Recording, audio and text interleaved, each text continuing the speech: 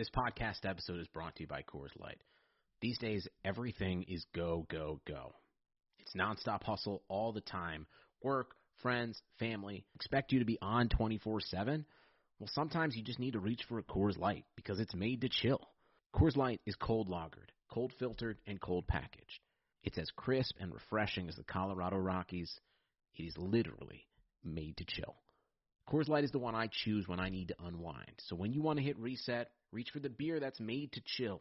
Get Coors Light in the new look delivered straight to your door with Drizzly or Instacart. Celebrate responsibly. Coors Brewing Company, Golden, Colorado. This is Greg Olson, inviting you to check out my new Blue Wire podcast, TE1, where I interview tight ends throughout the history of the NFL who have helped revolutionize the position. TE1 is presented by the Chevy Silverado. The Silverado is all about grit. It's strong and dependable, exactly like playing tight end. Just like the incredible players we sit down with on the podcast, the Chevy Silverado is in a league of its own. Strong, advanced, and dependable. Download TE1 today, wherever you listen to podcasts.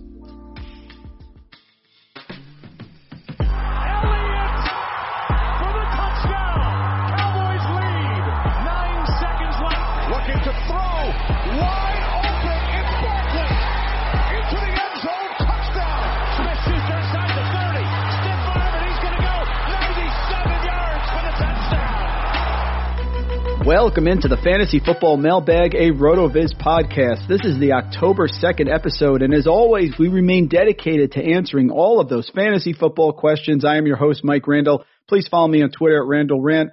Let's welcome in TJ Hernandez, director of DFS at 4for4 Football and co-host of the DFS MVP podcast. I've listened to it. It's incredible. TJ is the master of DFS and weekly plays, knowing when to sell, when to buy on those players that have contrarian performances. He's going to bring us key insight into week 4, the last week before the teams start their bye weeks, besides, of course, Tennessee and Pittsburgh. Where your start-sit debates are unclear as ever, he will make them straight. A great follow on Twitter at TJ Hernandez. Fantastic to bring him back to the Bag of Talk week 4. TJ, let's kick it off with a beverage. Would you like an IPA? I'd rather start Dwayne Haskins and cash. Well, I gave you a volleyball there for I'd rather watch the Jets Broncos, which is what we're taping during, folks. So Yeah. TJ really gave up a good opportunity here to watch to come on with us. But we appreciate it, man. Great to have you back on. Wanted to start by getting your opinion on some of the preseason conclusions that were widely held in the fantasy community. Sort of get your opinion on whether you still think they hold true moving forward. One of the ones that I heard, given Carolina's poor defense and the Panthers residing in that NFC South, do we target the Carolina skill players moving forward? Really, TJ, I guess I'm going to translate this. DJ Moore, you worried or not? No, man. I mean, like, we're looking for wide receivers that are going to get volume. We liked DJ Moore in the preseason because he had a dominant target share last year, and it hasn't changed much. He's seen 26% of the team targets, and that's right in line with Robbie Anderson. But you would think, because it's Robbie Anderson's, everyone's saying he's there to be the deep threat. Robbie Anderson, average depth of target 8.5 yards. DJ Moore, average depth of target 13.5 yards. 49% of team air yards. I'm fine. DJ Moore is going to be fine. He's going to crush this week. I would be starting him in redraft. I would be targeting him in DFS. I would be buying him if people are trying to sell him. I would not be trading him off my team. Like, DJ Moore is going to be just fine. So the Robbie Anderson depth of target has got to be skewed because of my favorite highlight bias, right? He had that one catch that went 75 yards, so therefore people assume every one of his catches. But actually, that's a great stat. So DJ Moore has a higher depth of target than Robbie Anderson. By a wide margin. Second one, whoever is the lead running back in Tampa Bay is going to smash with Tom Brady down there. That was the preseason conclusion. Well, we thought it was solved last week, TJ, or 2 weeks ago, rather. Now I'm not so sure. You going Rojo or Fournette here? None of the above. The Buccaneers were on my do not draft list in the preseason, so I was not on that take. I was concerned about Tom Brady going to that offense. I did not think they were going to be the same. If anything, Tom Brady was going to boost a running back that's a good pass catcher, but we've also seen Tom Brady is going to fluctuate who he wants in his backfield, just kind of based on how he feels, and that jives. That's one of the few things where him and Bruce Arians actually jive. So I still think this offense is just they're an average offense. They're going to be a good, real football team, but they're going to be middle of the pack in yards, middle of the pack in passing rate, middle of the pack in points scored. They're going to be middle of the pack in how many touches they're giving to their lead running back. So I don't like an answer can be nobody on an offense, and I think the answer is nobody in the Tampa Bay backfield. That's a great point, and I think it's very interesting this week. We'll get into a little bit later. No Chris Godwin, Gronkowski snaps increasing. I'm not sure where they're going to go there. Fournette popped up on the injury report this week, though, right? So we might get a week 4 Rojo, but I wouldn't get too excited if that happens. Well, listen, TJ, full disclosure here on the mailbag. I was on the Rojo train, okay? So anything that gets Rojo like 100 yards, I'll be thrilled because I was doing the old Homer Simpson gif sliding back into the ivy after Fournette broke off that long run there. So, yeah, it could be an interesting opportunity. Last one here, Allen Robinson. He's going to have the best year of his career because if Trubisky doesn't cut it, they will turn to Foles. Foles comes in. He had the black visor on initially. Everyone fired up. Had the big comeback against the Falcons. Who doesn't? But I'm curious. A-Rob now with Foles under center. And, of course, Anthony Miller, someone who we love here at RotoViz. Do you think he can have a little bit of a revival here? Oh, for sure. I mean, best year of career might be a little hyperbolic because he had that 14 touchdown or whatever season in Jacksonville. So it's always, it's Bortles. So it's always going to be hard to match that. But I mean, he's doing exactly what we expected him to do as well, like we talked about with DJ Moore in terms of volume, 28% target share, 29% of team air yards. Beyond Allen Robinson, it's going to be hairy because the Bears are one of 7 teams that run at least 50% of the time in neutral game script. I think they're probably going to be decent enough. I mean, I don't think their record's necessarily reflective of how good they are as a team. They're probably closer to middle of the pack, but I don't think they're a team either that's going to be in some crazy negative game script all the time where they have to throw 40 times a game. So Robinson's going to get his, all the other guys. I love Anthony Miller too, but unfortunately he's going to have to be a spot start for us because of the offense. Let's take a look at some of the hot waiver wire pickups from this past week. Minnesota's Justin Jefferson. I had a social media argument with someone who obviously is suffering with Adam Thielen on their team and said, I don't get the support of Adam Thielen. He's been terrible except for that great 10-game start that he had. And now Justin Jefferson has exploded. And this person was arguing that Adam Thielen is basically going to be relegated now and Jefferson is going to step forward. They're going down to Houston. I'm not so sure about that. So talk to me about Justin Jefferson, I guess tied into Adam Thielen here rest of the season, how you think it's going to go. Tell that person on Twitter to hit me up at TJ Hernandez. We can have a really fun chat about that. I mean, Adam Thielen has been one of the most dominant target share wide receivers over the past couple of years, so I don't know where that take is coming from. He was the teammate of Stephon Diggs, who is one of the best wide receivers in the league and was out-targeting Diggs, so that should tell you everything you need to know about Adam Thielen. He's third in the league in percentage of team air yards, so he has multiple facets to his game. A lot of people going into this season was calling him a redundant asset with Justin Jefferson because they're both intermediate, can work the slot type guys. Now Adam Thielen, one of the highest average depth of targets in the league, so showing his skill set there. Justin Jefferson, he had 9 targets to Adam Thielen's 5 last week, so almost double what Adam Thielen saw. He's not going to double up Adam Thielen every single week. If he's lucky, they'll be within 1 or 2 targets of each other. Justin Jefferson's good, but this, again, like we talked about with the Bears, this is a team that's going to trend towards the run first. Adam Thielen is going to get his. He's going to maintain like somewhere in a 25, 23, 24% target share. And then Justin Jefferson's going to get what's left over. Maybe that's a 20% target share. That's a really good number. But he's going to be frustrating. If you think he's a plug-and-play wide receiver, you're not going to have a good time this year. That's exactly right. And the next one here, Jeff Wilson out in San Francisco. Savvy DFS guys knew to plug in Wilson there, that he can always get those goal line touches. But that game got out of hand so quickly that we actually saw Jeff Wilson have a pretty solid role. Yep. He ended up having there in the big 36-9 win against the Giants. He had 12 rushes, only 15 yards, and the 1 touchdown. But more impressive, he had 3 receptions, 54 yards, and a touchdown. So obviously we're still waiting here for Raheem Mostert to come back. But where are you on Wilson this week against Philadelphia, which should be positive game script again, although Philadelphia may be on their last stance? Where are you on Wilson here week 4? Sure. So like you mentioned, a lot of that came in an insanely positive blowout game script. Before that, Jerick McKinnon was overwhelming in terms of who was being favored in the backfield. Saw 17 touches playing 2.5 or 3/4 of the game, got pulled combo with rib injury, banged up a little bit, but it sounded like if the game was close, McKinnon could have kept playing. So, I mean, Wilson, it shouldn't be a surprise that he scored a lot. He actually led with Raheem Mostert, with Tevin Coleman there last year, playing most of the season. Jeff Wilson still led the team in carries inside the 5-yard line. So, shouldn't be too much of a surprise that he saw a couple of touchdowns. But again, scoring that's buoyed by touchdowns is what we should be very wary of. I mean, if you need him for a spot start this week, Niners are big favorites against Philly.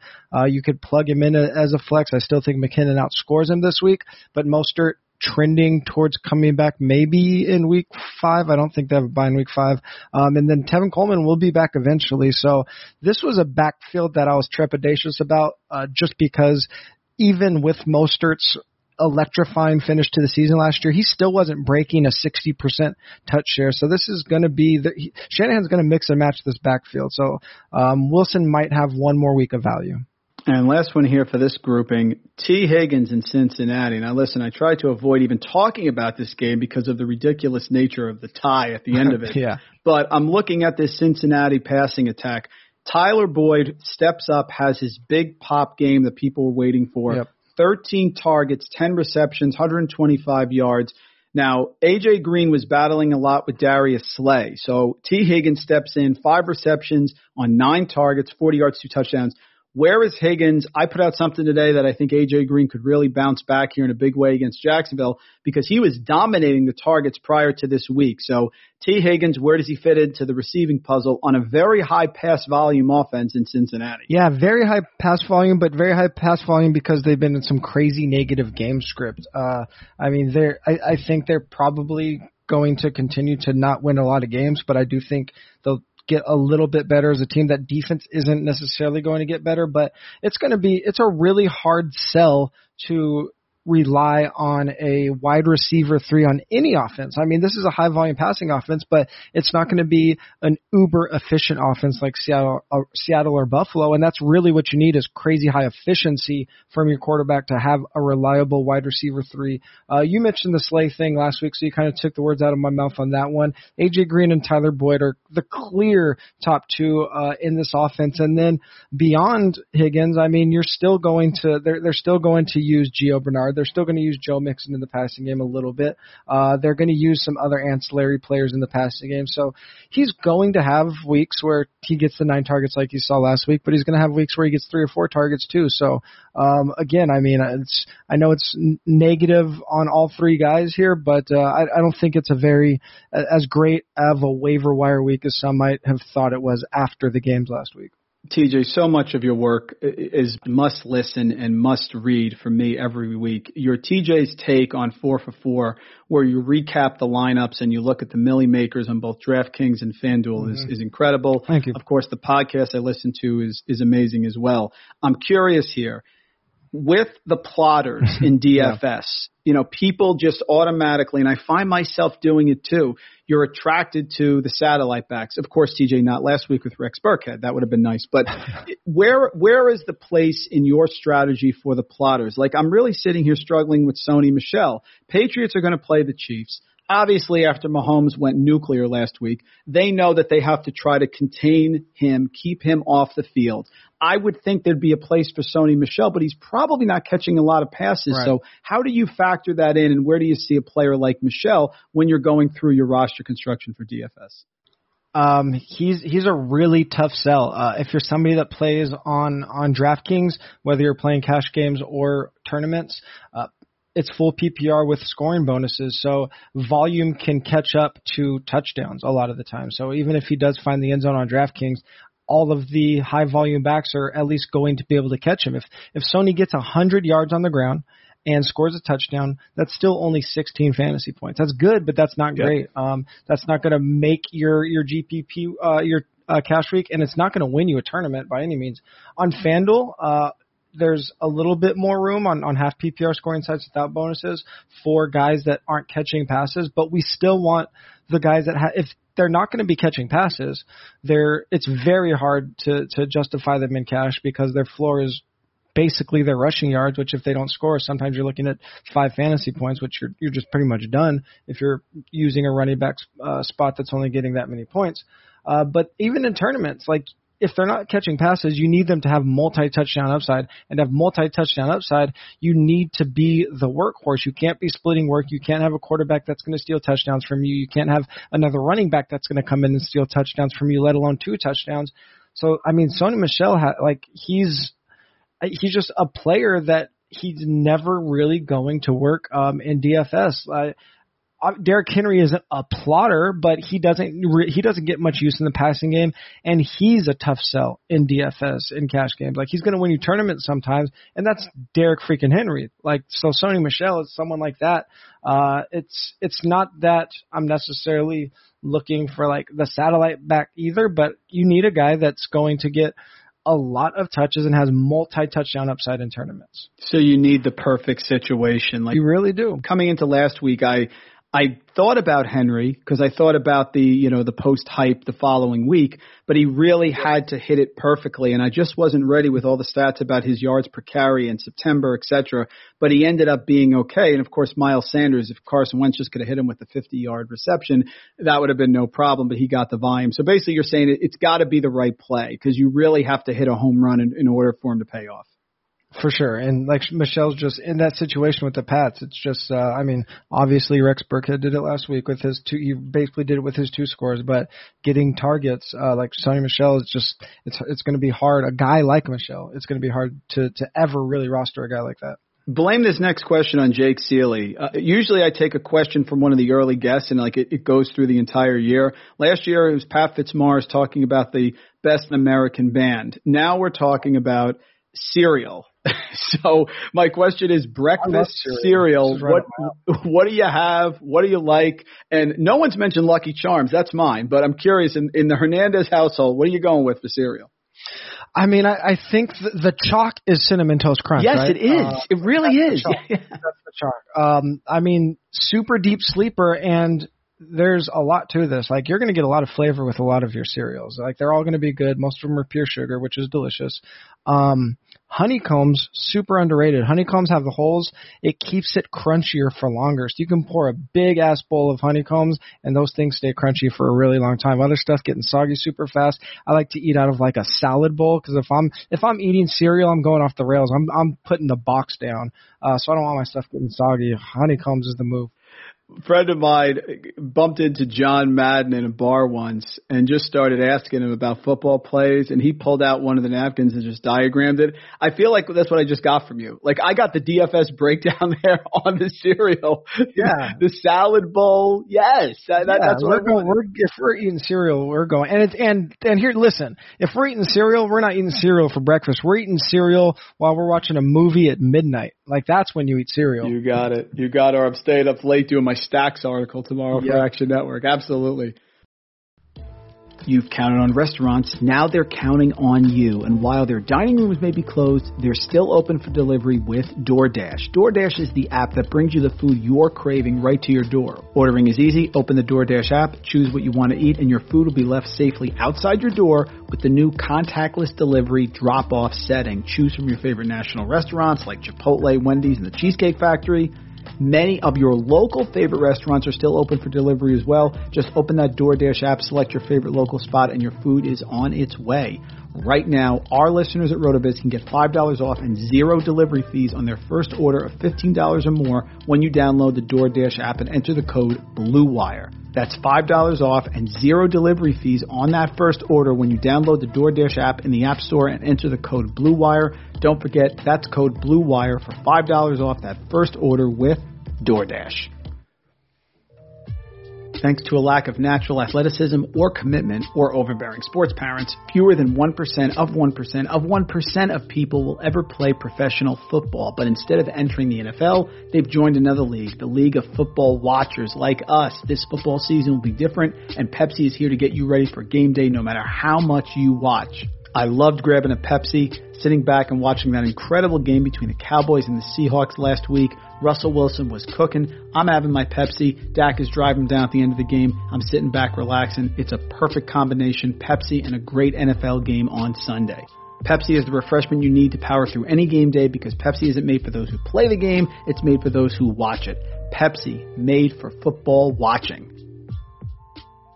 Let's do a little buy or sell. Some of the players that have popped on the radar here. Joe Mixon doing it again, TJ. Last year was terrible. And all of a sudden, I remember it was that Buffalo game, I feel like, in the second half of the year where they were terrible in the first half, and he went nuts in the second and sort of propelled himself for a lot of quality weeks for the end of the season. So Joe Mixon, big offense, hasn't really clicked yet. Where are you on him? Buy or sell Joe Mixon?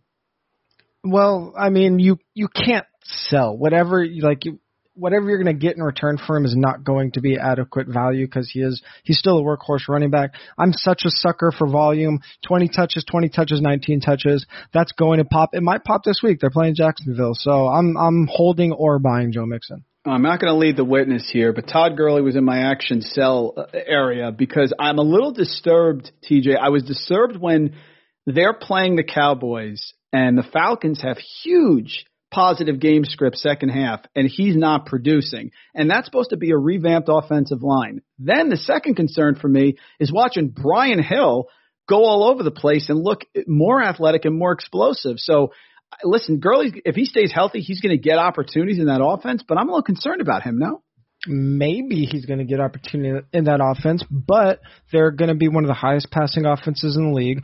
They have 4 good pass catchers now. Ridley, Julio, Russell Gage is somebody you should have been buying going into the season, and I was worried about Hayden Hurst, but Hayden Hurst showed that he can do some things on some, even if he doesn't get big volume. So, I mean, maybe he gets opportunity, but 16 touches in week 1, 21 in week 2, which looked good, but then down to 15 with that touch share creeping under the 60% touch share, that's where I start to get worried when it drops under that 60% backfield share mark. So when he was given the opportunity, didn't do anything with it. Not a huge contribution in the passing game, and it runs a little contrary to what I said about Joe Mixon because you're going to chase the volume. But one, I don't know if the volume's going to stay, and two, Gurley's just unique because we've seen him look really washed even with decent volume. Like even last year, his production was so buoyed by his touchdowns. He had one of the highest touchdown rates in the league for running backs. He scored at an absurd rate. I don't think it's going to happen this year. The Falcons throw too much. I'm off Gurley completely. I don't know how you sell him. You have to, I guess, find somebody that is high on him, or maybe hope he has a big week in a shootout against the Packers this week, and then try to sell him at top value. T.Y. Hilton. My wife will throw these intuitions in every once in a while, and I'm sitting there on Sunday filling out my lineups, and she asks me the same question every week: is T.Y. in a dome? And that's all she knows. She goes, you got to play T.Y. in a dome. So last week, a little frustrating.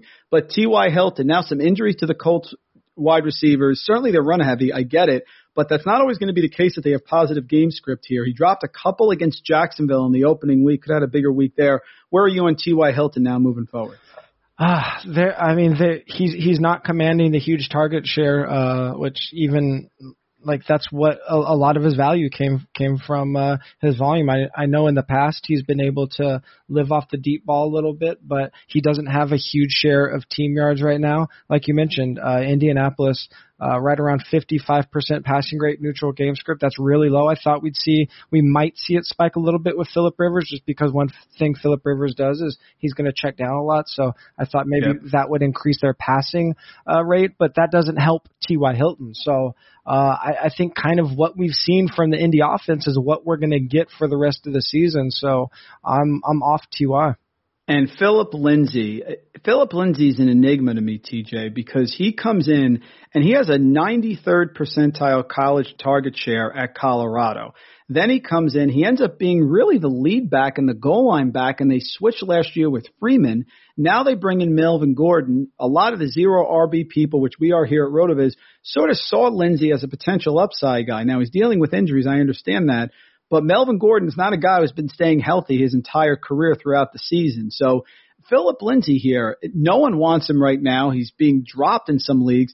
Is there upside here in a Broncos team that may have some negative game scripts moving forward? Yeah, I think it's going to be tough for the negative game script even to benefit Lindsey, just because Melvin Gordon can catch a little bit too, and when he does come back, I think it'll be close to a fairly even split.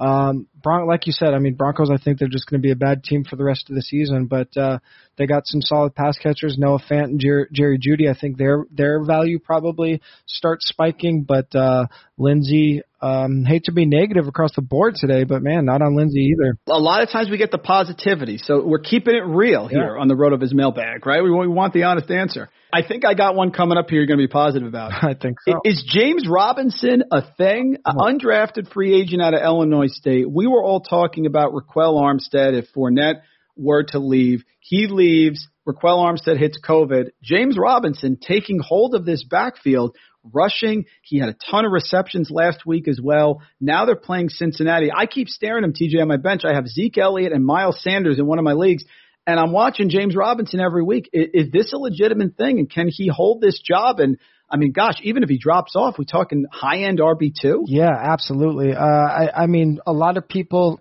look at snaps. A lot of people look at backfield split, and then they wonder, like, why isn't my guy doing good? Well, you also have to work that into the context of the team. So they can have a big backfield share, but if you're on a team like the Falcons, that backfield share, the pie isn't going to be as big as it is somewhere else. So I also want to look at something like the team touches. James Robinson, 36.6% of team touches, tied with Aaron Jones and Joe Mixon for the 8th highest in the league, bigger percent of team touches than Nick Chubb, than Austin Eckler, than Kenyon Drake, than Jonathan Taylor, than the aforementioned Todd Gurley. So not only is he getting a lot of the backfield work, but he's a big part of the team's plan, a huge part of the team's plan.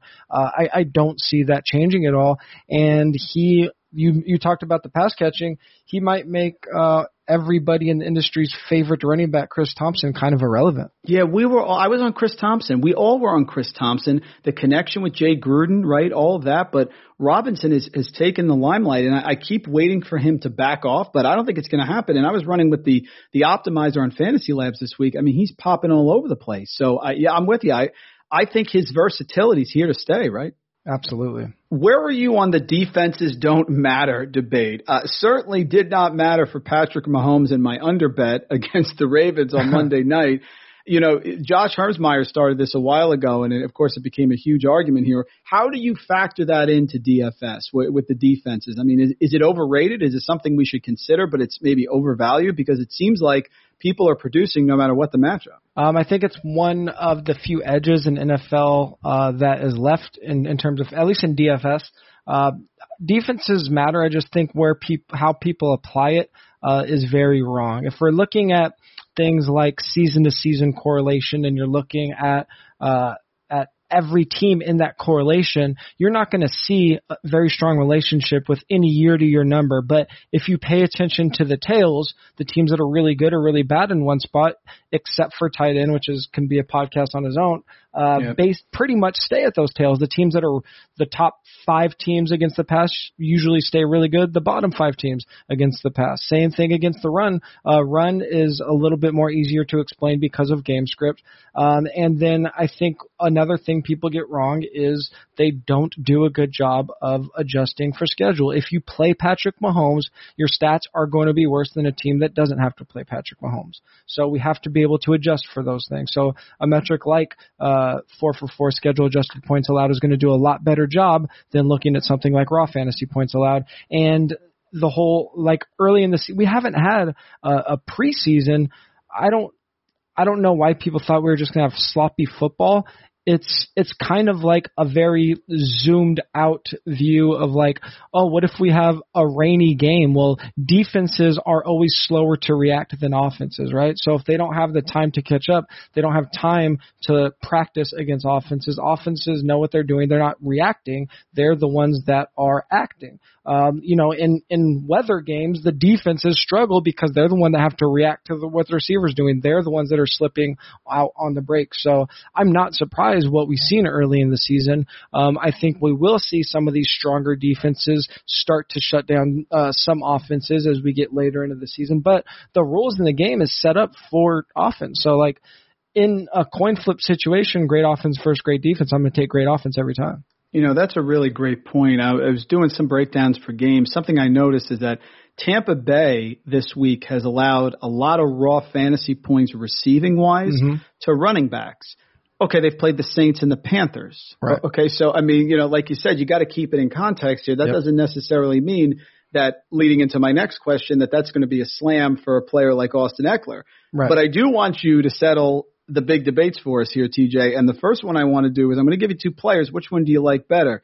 Austin Eckler, Joshua Kelly. I kind of feel now that Herbert's the quarterback, this one may tilt in the other direction. But for a while, it was Joshua Kelly here. I mean, how much does Austin Eckler have to prove to us as a insanely good running back, insanely efficient running back? Even 2 weeks ago when Josh Kelly out-touched Austin Eckler, I think he had 3 more touches than him. Austin Eckler was still more efficient, more yardage per touch, and he's been insanely efficient his entire career. I've been on Austin Eckler since day one. I'm still on Austin Eckler, and I'm going to be on him for the rest of the season. So it's shiny new toy syndrome. Joshua Kelly was looking good, but he's awesome. He's great. I think it's like there are backfields where there's 2 viable running backs. I think this is one of them, but Austin Eckler's going to be the guy that's going to win your weeks for you. Joshua Kelly's going to be more of a fill-in guy. Will Fuller's another one guy who's popping this week with the Houston battle down there against Minnesota, but he comes up on the injury report today, again, questionable with the hamstring, which I feel is eternity for him. So the next question is Brandon Cooks with the huge pedigree or Randall Cobb, somebody I'm a truther for, had a touchdown last week. Moving forward here in that offense where Deshaun Watson certainly is going to put up points, he's going to get going here eventually. Which one do you like moving forward? Yeah, I'm going to go with something my boy Chris Raybon said in the preseason to me, and it's don't get tricked by known assets. And Randall Cobb is one of those guys that he's going to try to trick you. He's a known asset. We've seen what he is at this point. And you can say the same thing to Brandon Cooks, but Brandon Cooks he's still a guy that he's leading the team in targets. He has a high average depth of target, over 12 yards, close to Will Fuller's 12.5.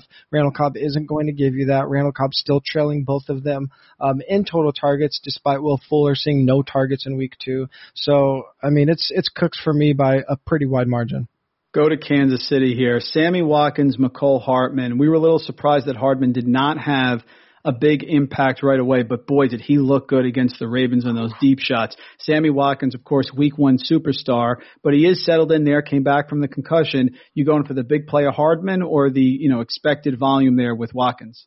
No, give me the Mecole all day. Yep. He did see 4 targets to Watkins 7, but his targets are going to be a lot more high value targets than the ones Sammy Watkins are getting, and Mecole is going to be a player that this offense is good enough. Kind of again, contrary to what I said with the Bengals, this is the efficient offense where the third pass catcher can do some things for you, and you could start him in some weeks.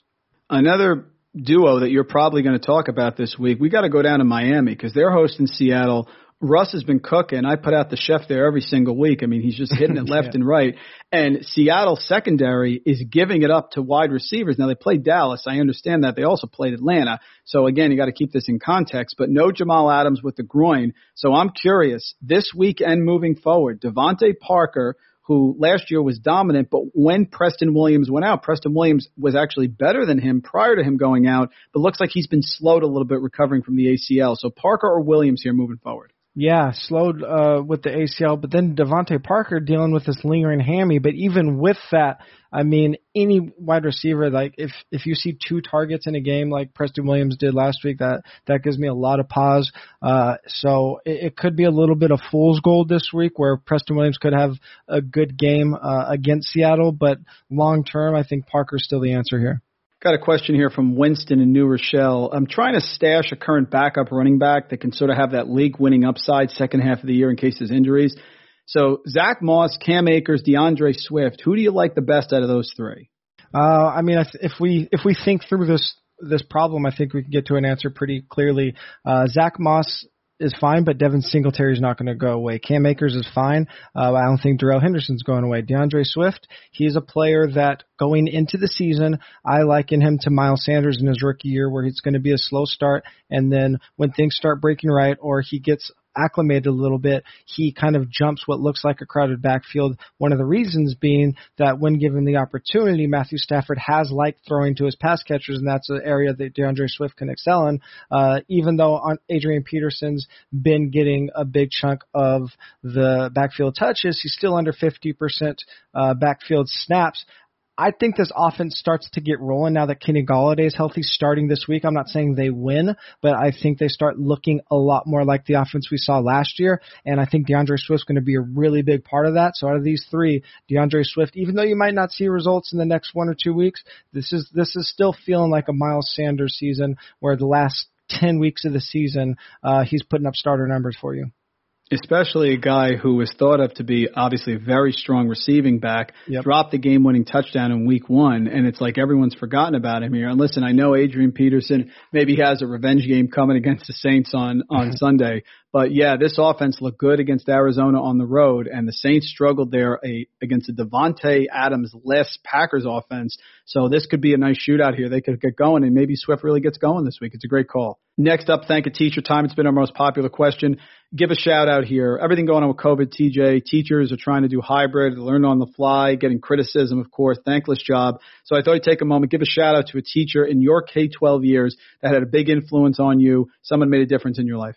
Yeah, shout out to Miss Jackson back in the 6th grade, one of the most popular teachers in my elementary school back at Stewart. She was always like one of the teachers she was one of the first teachers, like when you're in those elementary, middle school years, started talking to you like a human instead of a kid, so really built you up and made you feel like you're starting to grow into a young adult. And then I'll do 2 here. Senora Gardenes, my Spanish teacher in high school for 3 years, and she was very unique because her son went to our school and we were in the same grade, so humanized the teacher role for me a lot in that she was my friend's mom, so we were hanging out at the house a lot, and then you had to go back to school and still be the student teacher role. So she was awesome. One of the teachers of the year in our district a couple times, I believe. So we'll give 2. Teachers are the best.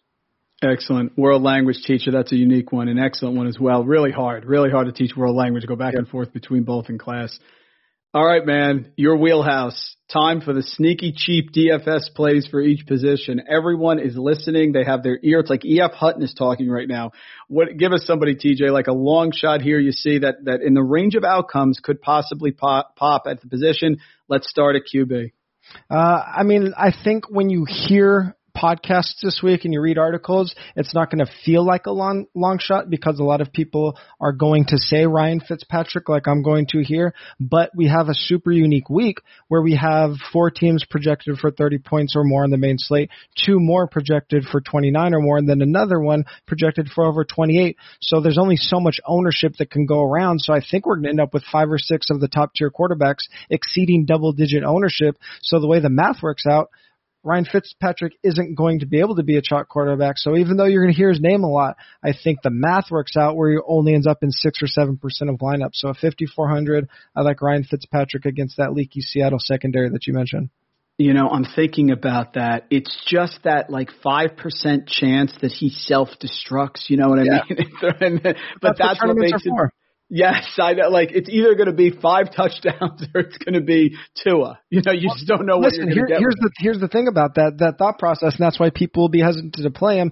Look at any screenshot of anybody playing 150 lineups, and they won $100,000, and that dot at the very end is the one that won $100,000. But look at how many of their lineups are outside the green. So that is like a perfect visualization of how we should be approaching tournaments and our players. So 70% of the time they're not going to do what you need them to do, but they're set up, the payout structure, the way we approach them, the way we build lineups, like that's what we should expect. That we should be building that risk into our lineups and our game selection. Spectacular point. Let's go running backs. Who do you got? Again, a guy that I don't think it'll sound sneaky, but Darrell Henderson at 5,800. Yes. You would think coming off of a 21 touch game, it would be a chalky play, but Mike Davis is going to be the chalk player in that price range. If Zach Moss is out, Devin Singletary is going to eat up a ton of salary at that price range. And then we had Sean McVay come out and say, I'm not sure if Darrell Henderson's going to be the starter this week. So that is going to push down his ownership. And then everybody's going to be on the passing game because they look good last week against Buffalo, and they're in what looks like a shootout or a high-scoring game for them. But they're also favored by 13. So if Aaron Darnold does some work and all of a sudden they get into a crazy positive game script, it's a Darrell Henderson day instead of a Jared Goff and pass catchers day. It's a great call. That's my RB defense stack. Absolutely agree with you there. Wide receiver, who do you got?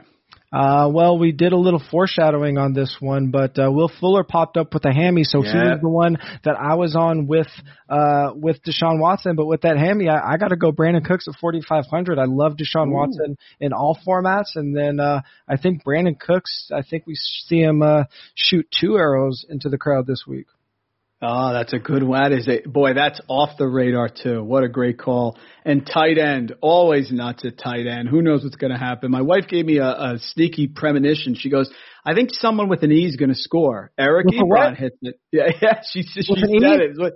She said with an E. Week she said, we're riding the E train again this week. Okay, there you go. Give it to me. Not just the E train, but we're riding a double E train, just like Eric Ebron.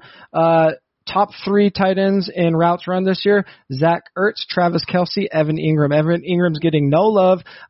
They're going to be in a crazy big passing game script. The Giants are against the Rams, who we just talked about. Everybody's going to be on the Rams passing game. People are going to try to bring it back with Darius Slayton. Evan Ingram getting the routes, getting the targets, not putting the production up. All those route runs turns into a big game, in a game where they're playing catch up. Evan Ingram is my super sneaky tight end at 4,400 on DraftKings. Don't use him in like 20 out of 100 lineups. Use him in like 3, but those 3 lineups are the ones that could win you a tournament. I hope you're paying attention, folks, here. This is gold that you're getting. Time for redraft lightning round. Give me the better PPR play for week 4 here moving forward. So PPR play coming up in week 4. Better in a tough matchup, Antonio Gibson there in Washington against the Ravens, or Myles Gaskin going against a tough Seattle run defense? Yeah, so people are going to hear PPR, and they're going to say, duh, Antonio Gibson, but that is not the move. Baltimore's going to smoke Washington. After Lamar Jackson had a bad game last week, they're going to come out and be like, hey, guys, remember, we're the Ravens. I think we could see a 50-burger from Baltimore and them just tearing Washington a new one. Myles Gaskin at least is going to have touchdown upside, even if Miami's throwing it a ton. Even if they get behind, I think there's going to be a lot of points on both sides of that. So at least Gaskin could fall in for a couple if you're lucky. Let's go big wide receivers. Kenny Golladay got the touchdown, got the game in after recovering there from the injury. He gets the Saints and Marshawn Lattimore. What about OBJ, though, down there in Big D here with Baker, who seems to be decent so far? Who do you like better, Golladay or Odell Beckham? Sure. On the OBJ side, I mean, he said it himself, like, don't expect big numbers from me. If Cleveland is close in this one, I think they're going to do it with their running backs. Kenny Golladay, we saw him 73% snap share last week, turn that 73% snap share into 22% target share, 35% air yard share. I mentioned, I think this is where we start seeing Detroit get rolling a little bit. Super high scoring game. I actually like Golladay as one of my highest owned wide receivers in tournaments this week. So, Golladay by a pretty big margin. Tight end, we already talked about it. I think you answered it. Zach Ertz versus San Francisco. San Francisco tough, but there are I think there was one wide receiver today, Greg Ward, at practice for Philadelphia, or Tyler Higbee with the 3 touchdowns there against Philadelphia. Now he gets the Giants at home. Yeah, Ertz might see 16 targets this week. I don't think I need to say anything else. Pretty much. Better wide receiver play. Mike Evans and the Chargers, of course, no Godwin, so we'll have defensive attention. Or how about A-Rob there against Indianapolis? The Indianapolis defense has been strong, but now we have Foles, so is it really that easy? Yeah, I mean, I don't love either of those games, to be honest with you, but I think Indy probably handles this one pretty good, and that ends up being a really slow game. So I actually don't love Tampa Bay or Mike Evans or Tom Brady at all, but I'm going to go against my normal answer here and go with Mike Evans just because I just think that game in Chicago ends up being so slow and so handled by Indy. Yeah, I don't like Mike Evans a lot of the times, TJ. The feast or famine. Remember last week, the big week 3 against the Giants. So he's a little hard to handle, but with no Godwin and the targets, that's going to be a tough one there to pass up on. I love the tricky endings, the movie tricky endings. Talked about this last week with Eric Moody. Memento 7, those are right up my alley. So what's your favorite movie there with a surprise ending, something with a twist? Oh, when Kaiser Soze walks away with the turns the limp into a walk, Usual Suspects by a mile. I could watch that thing all day. Oh, you know what? I got these posters in my basement of the movie covers. I got to get that one up there. That was a classic. Kaiser, and then he's looking at the bottom of the cup. That's such a good movie. All right, I want you to be pressy in here. Who's going to be the hot Week 5 waiver wire pickup? So I'm just being lazy. I write the article. I just want you to tell me ahead of time so I can get going. Who's the guy that's going to pop this week that you think people are going to be like, I got to scramble to pick him up? Well, I mean, pretty much as we started this podcast, news broke that Allen Lazard's going to be out indefinitely. So depending on how your waivers work, as you're recording this or as we're recording this, you might be able to pick him up if he cleared waivers in your league. But he's going to be Marquez Valdes-Scantling is going to be 100% owned after this week. But let's go a little bit sneakier. Let's call back to what we talked about earlier. Brian Hill saw his touch share increase to 39% last week. Staying in this game in a shootout. If Atlanta ends up keeping this close and Brian Hill's looking better, I think we could all of a sudden see a hot hand approach and Brian Hill get close or maybe even exceed that 50% touch share this week. So Brian Hill could be the guy that everybody is blowing their budget on this week. Those are such good calls. And I remember there was grumbling coming out of Atlanta that a lot of the team wanted Brian Hill to get a crack at that job. So that's somebody who can absolutely start playing a little bit more. And MVS is a great call with Green Bay. And I ended up grabbing him in a ton of best ball leagues for FFPC just on my last round because just in case, and he's got the big playability. Yeah, and with the way Atlanta's season has started, imagine if Brian Hill has a good game and Atlanta could pull one out against Green Bay on national TV. It's going to be really hard for them to justify, for a coach that might be fighting for his job to justify giving Todd Gurley the majority of the work. So especially if Falcons somehow win this one, which I think they have a better chance than people realize just because their offense is so damn good, Brian Hill could be he could be the guy that's winning leagues from week 4 on. Absolutely. That would not be a surprise at all to me. Last question, man. The time flew by here. I know you want to get to Jets Denver, so I'll get you out of here on this. Who is the cut the cord guy? The guy that was drafted early, round 1, round 2, in a lot of leagues that hasn't gotten off to a great start, but you're saying, listen, try to get rid of him now because if you wait any longer, you're not going to get any value. So I'm looking for an early round 1 or round 2 guy that you feel it's time to sell low. Not buy low, sell high, but sell because honestly, maybe somebody will buy into a bounce back that you maybe think won't happen. Yeah, that's a tough one just because, I mean, a lot of it has happened because of injury, but this is going to sound crazy, but I think it's just because you can get value for him. Man, I'm so hesitant to say this because I don't even want to deal with the Twitter mentions. If you can sell Derrick Henry, get something good. Oh, that is a great one. I think you get if you can get a comparable running back workload, I think you sell Derrick Henry. He was so touchdown dependent last year. And one thing where people, everyone knew he was going to have touchdown regression, but the smartest people in the industry were saying, no, this is the year. He's going to catch 5 passes a game. It didn't happen. It's not happening. It's not going to happen going forward. And Tennessee is not going there.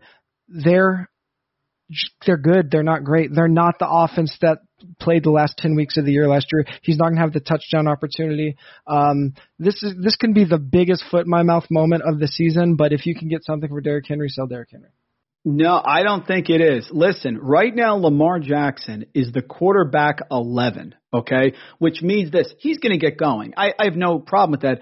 But if someone took him in like round 2, early round 2, their team is probably in trouble. You're not saying that Derrick Henry's not going to produce. What you're saying is maybe it's not going to be the 5.5 yard per carry December Derrick Henry that we always see. And if he's not catching passes, that's what he's going to need to justify it. No, I think you're onto something here. Yeah, and also if you're someone that was drafting quarterbacks in the second round, you have way more problems than we can solve in a 1-hour podcast.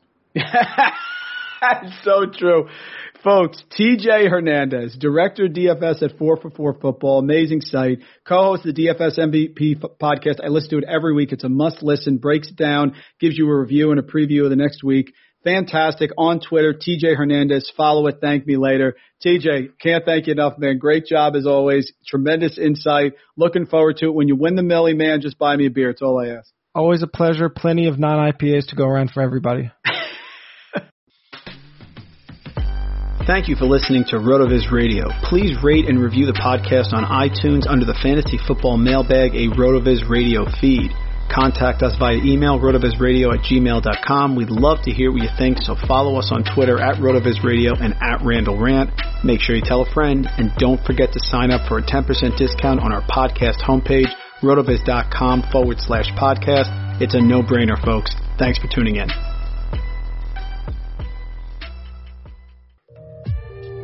The wait is finally over, folks. Football is back. You might not be at a game this year, but you can still be in on the action at BetOnline. BetOnline is going the extra mile to make sure you can get in on every possible chance to win this season. From the game spreads and totals to team, player, and coaching props, BetOnline gives you more options to wager than anywhere else. You can get in on their season opening bonuses today and start off wagering on wins, division, and championship futures all day, every day. Go and head to BetOnline today and take advantage of all the great sign-up bonuses. Don't forget to use the promo code BlueWire at betonline.ag. That's BlueWire, all one word, BetOnline, your online sportsbook experts. Sugar Ray Leonard, Roberto Duran, Marvelous Marvin Hagler, and Thomas Hearns. Legends, whose four-way rivalry defined one of the greatest eras in boxing history. Relive their decade of dominance in the new Showtime sports documentary, The Kings, a 4-part series premiering Sunday, June 6th, only on Showtime.